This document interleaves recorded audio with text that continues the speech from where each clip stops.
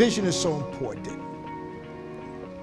When we understand what vision is and we capture that essence of what vision is for us and for our lives, it's going to make a world of difference for all of us, people of God. And not only for us that are under the sound of my voice, but for all of those, but in the lives of all of those people around you as well. And that's what it is. Good quality of life. Jesus said in John 10:10, I am come that you might have life and have it more abundantly.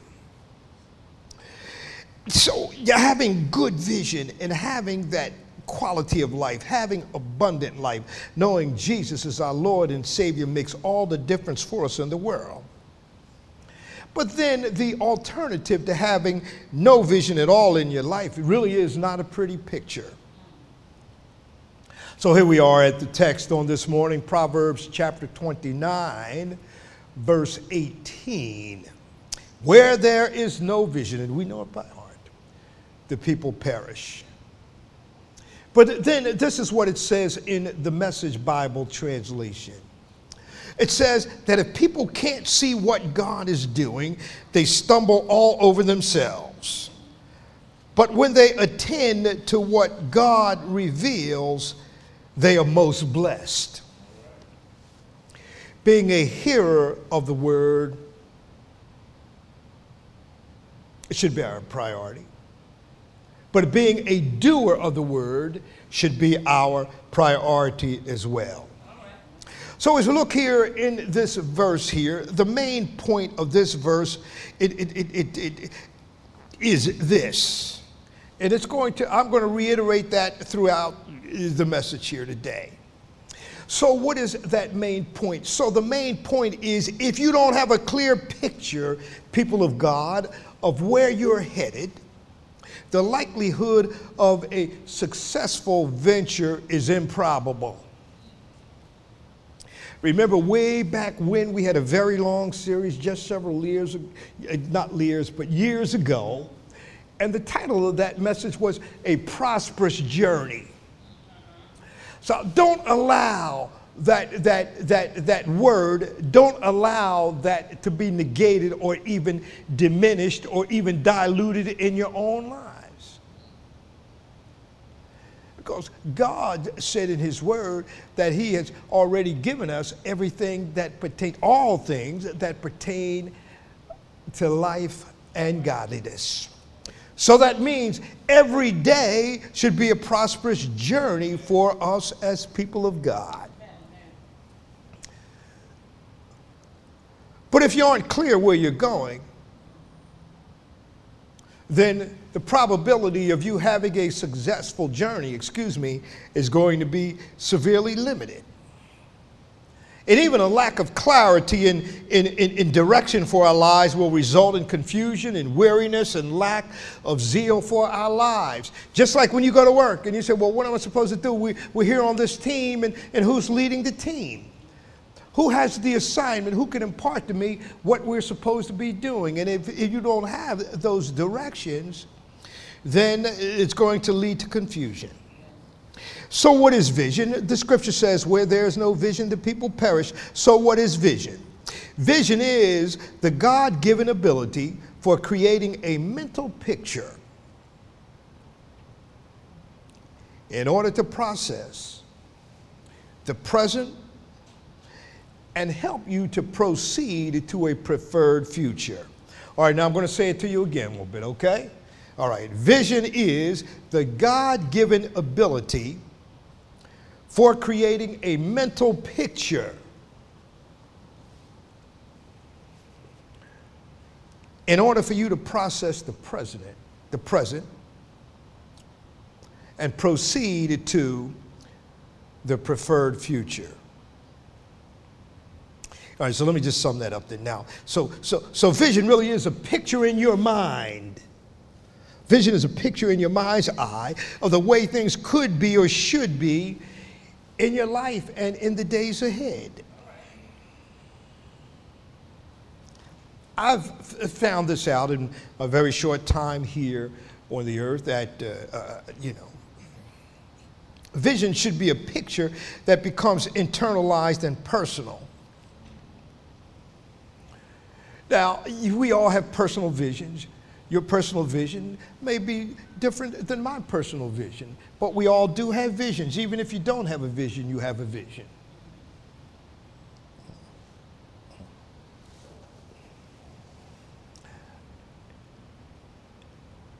It is my belief that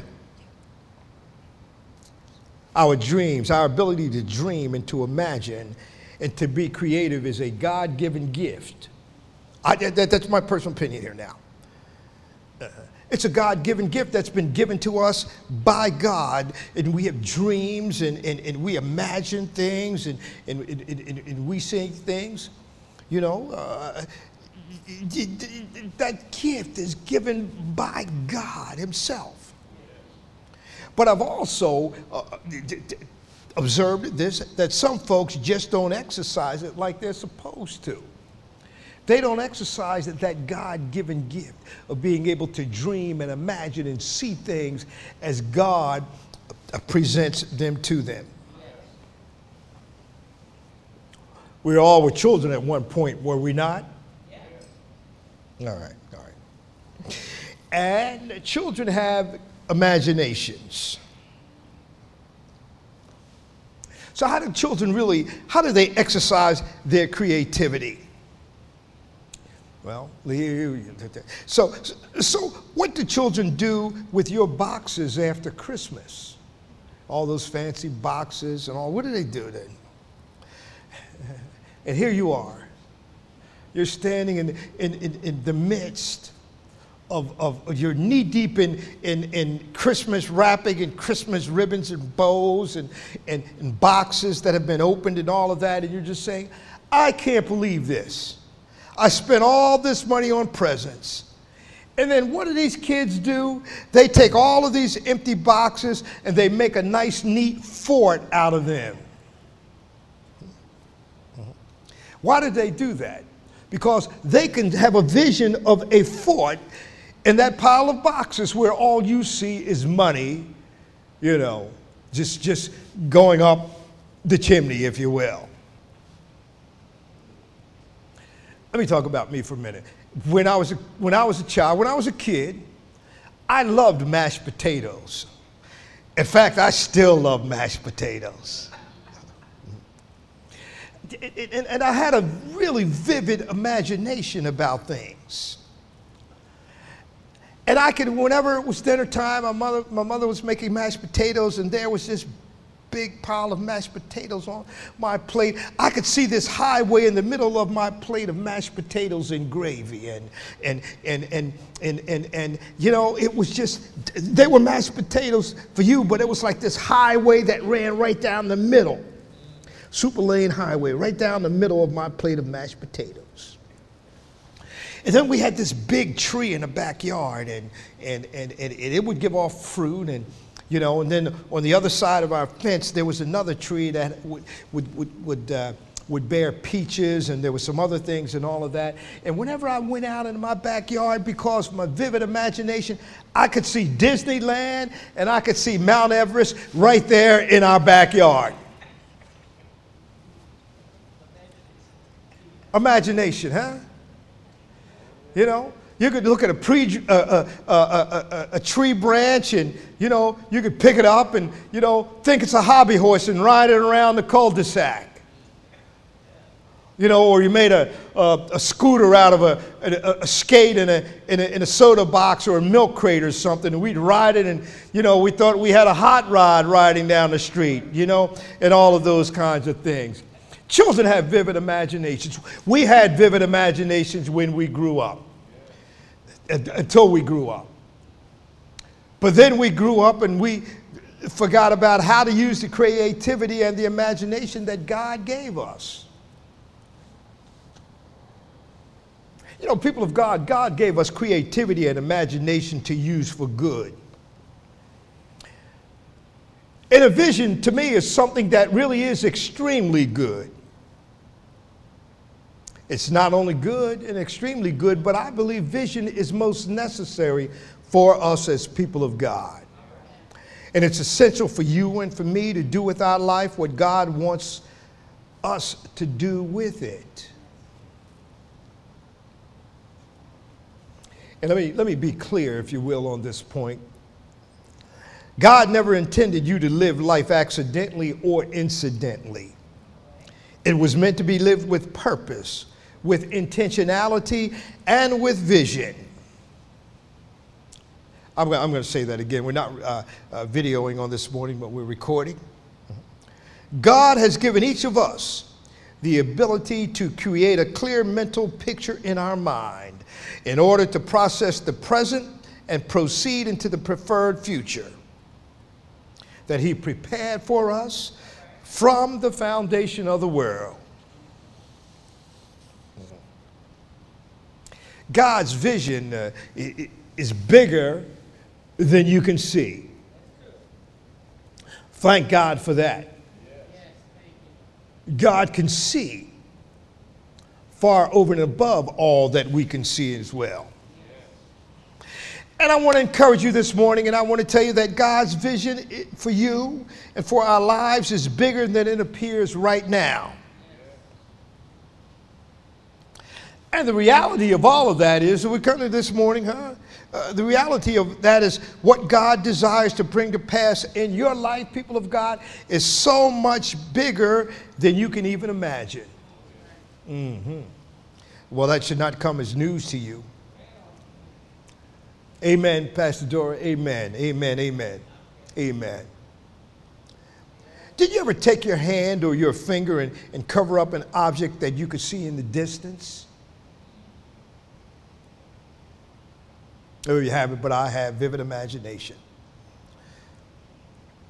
Try this. You go out one night, don't do it with the sun, but go out one evening when the sky is clear and the moon is yellow and it looks like the stars are tumbling down. Just take it and reach your hand up and put your thumb up and hold it up in front of the moon and see if your thumb or even your little baby finger or your index finger, if that blocks out the sun. When you do that, you'll realize something.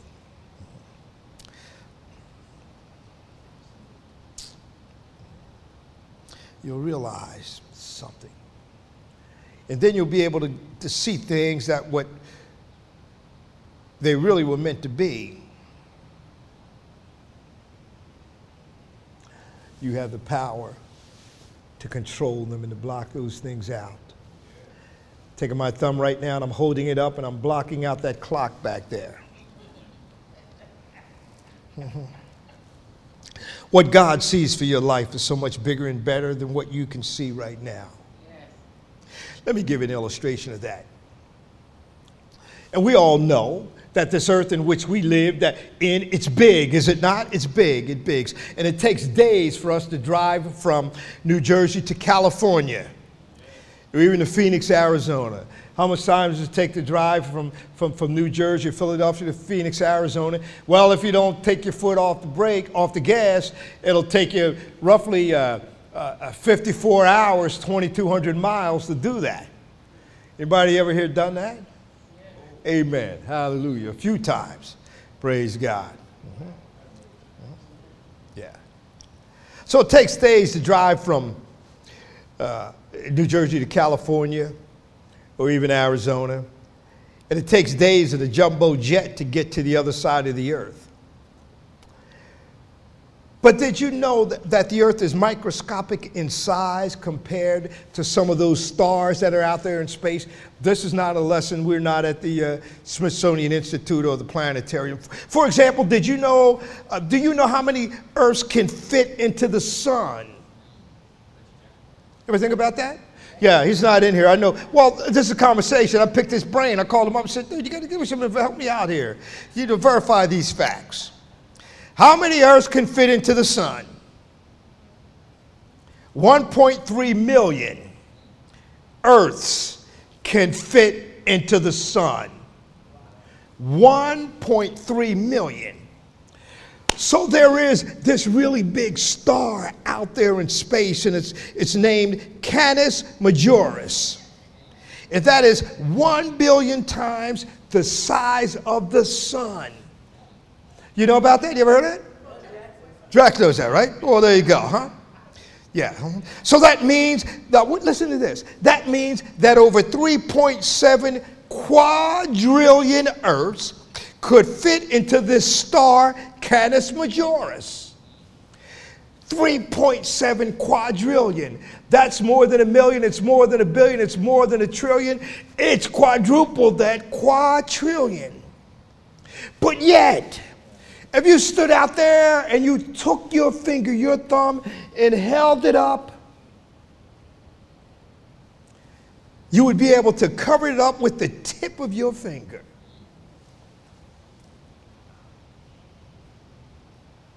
We serve a God who is so big, and he's calling us into bigger things in him. So what does that mean, people of God? That means we can't settle for the here and the now. We can't settle for less than what God has already prepared for us. And I'm talking about God's vision for you. Amen. If I didn't give the title of that on this morning. As we heard, and you know, people have just, when we come to a place and we say, enough is enough. I've had enough. And then we began to fight back, and we began to stand up and take our rightful place, understand who we are in Christ, and we take our rightful place. We submit ourselves to God. We resist the devil, and he will flee from us. Yes. Hallelujah. In the name of Jesus. Yes. So just don't settle for that here and now. Don't just settle for that, is this all there is mentality. Things are not always what they look like, people of God. Things are not as they always appear. God's vision and God's intention for our lives is so much bigger than you could ever imagine. Amen. Hallelujah. Glory be to God. So look at Ephesians.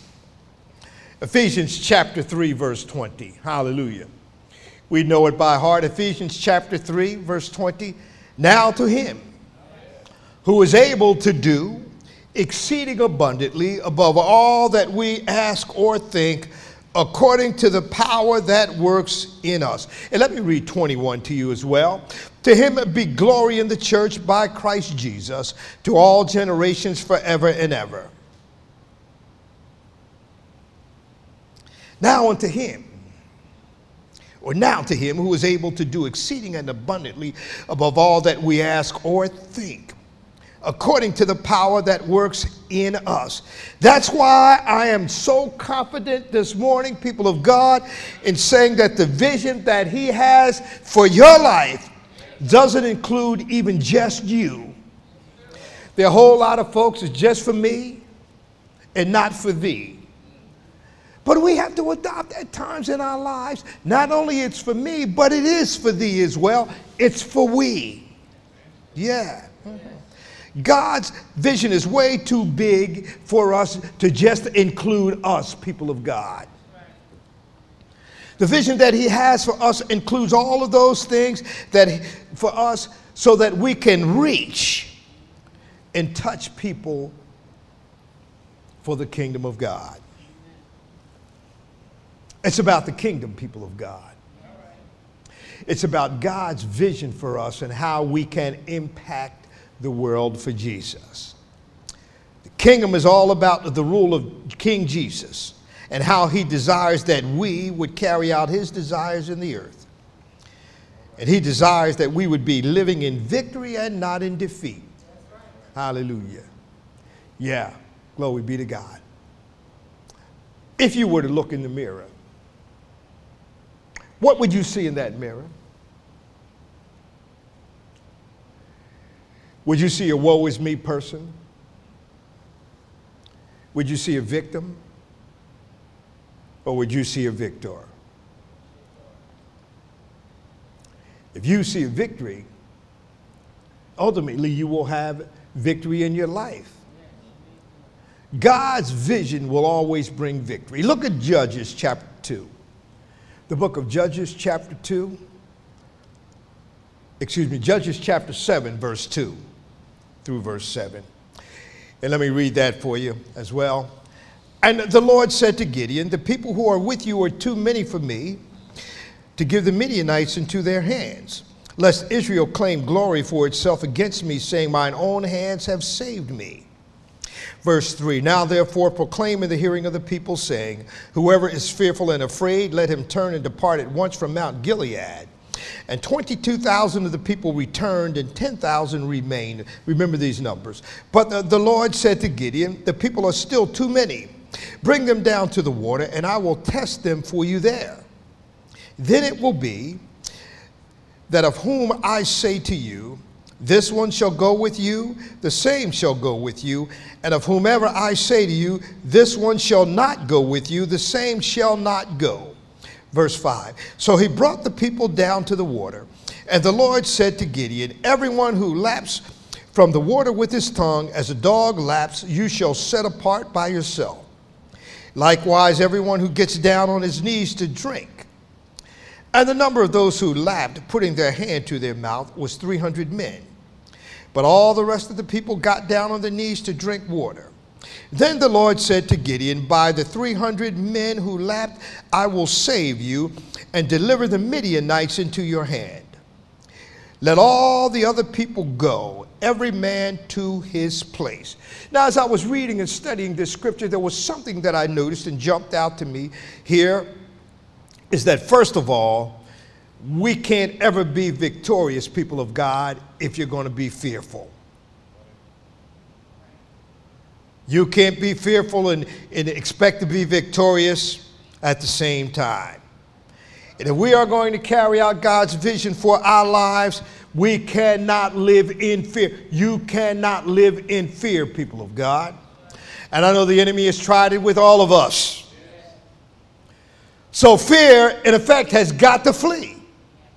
When you tell it to go, it must go. Now, here's those numbers that I wanted you to remember this number. So of those 32,000 men who were in Gideon's army, 22,000 of them got sent home because they were afraid and they were scared. They were full of fear.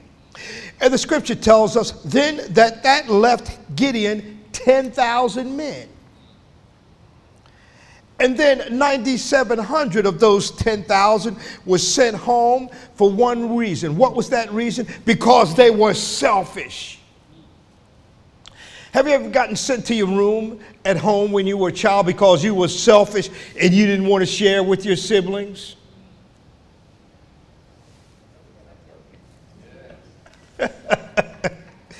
Well, so of that 9,700 out of the 10,000, 100 of them got sent home because they were selfish.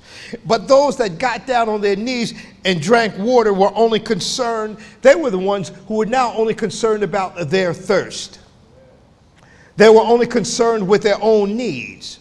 So they saw this water and they longed to have some of that to satisfy their own thirst. One of the things that really irks me in life is that somebody will go get something and come back and sit down and eat it and not say, well, can I get you anything? I'm on my way to the store. You know, I'm on my way over here. Listen, I'm going to be stopping by. Just called to see if you needed anything. If you need something, I'll pick you something up, you know, and bring it back for you. Or just pick something up, you know, and bring it back for them anyway, rather than just going out and getting it, coming back, sitting down and eat them. There are a whole lot of folk in life like that in this world. It's only about them.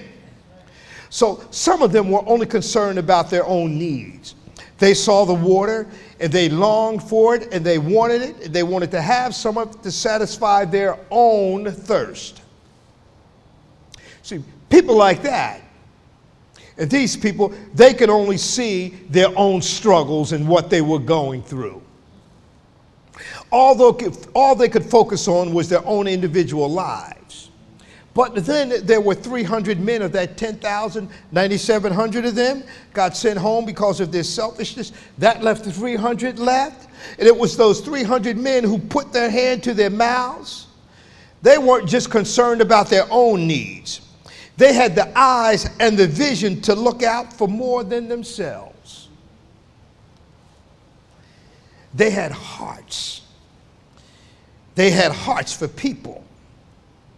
And in effect, what they were saying was, let me keep a watch because Gideon might need us and we have to be ready. So instead of them getting down there and just putting their face in the drinking, they got down on their knees and they took their hands and they watched and they prayed as they were drinking.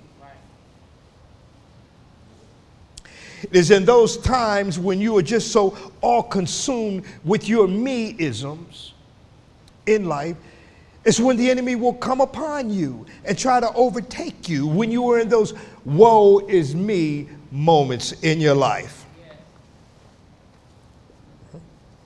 So those 300 men who said, look, I'm just going to stick my hand and drink this water, and I'm going to be watchful and prayerful because I don't know when Gideon might need us, and we've got to be ready for that. So what those 300 men were saying is, if we are going to win this battle, we need to be positioned to look out for other people because we need each other, and we are all in this together, people of God. We need each other. We're all in this together. And if we're all in this together, people of God, I want you to know that God wants us to begin to see things the way that He sees them for our lives. Thank you for listening to today's message. If you would like to support this ministry, consider giving online. Text keyword RWOLFC to 77977 or through our free app. Search R Wolf C in the App Store. For more information, visit www.rwolfc.com for articles, blog posts, message references, and our monthly calendar of events.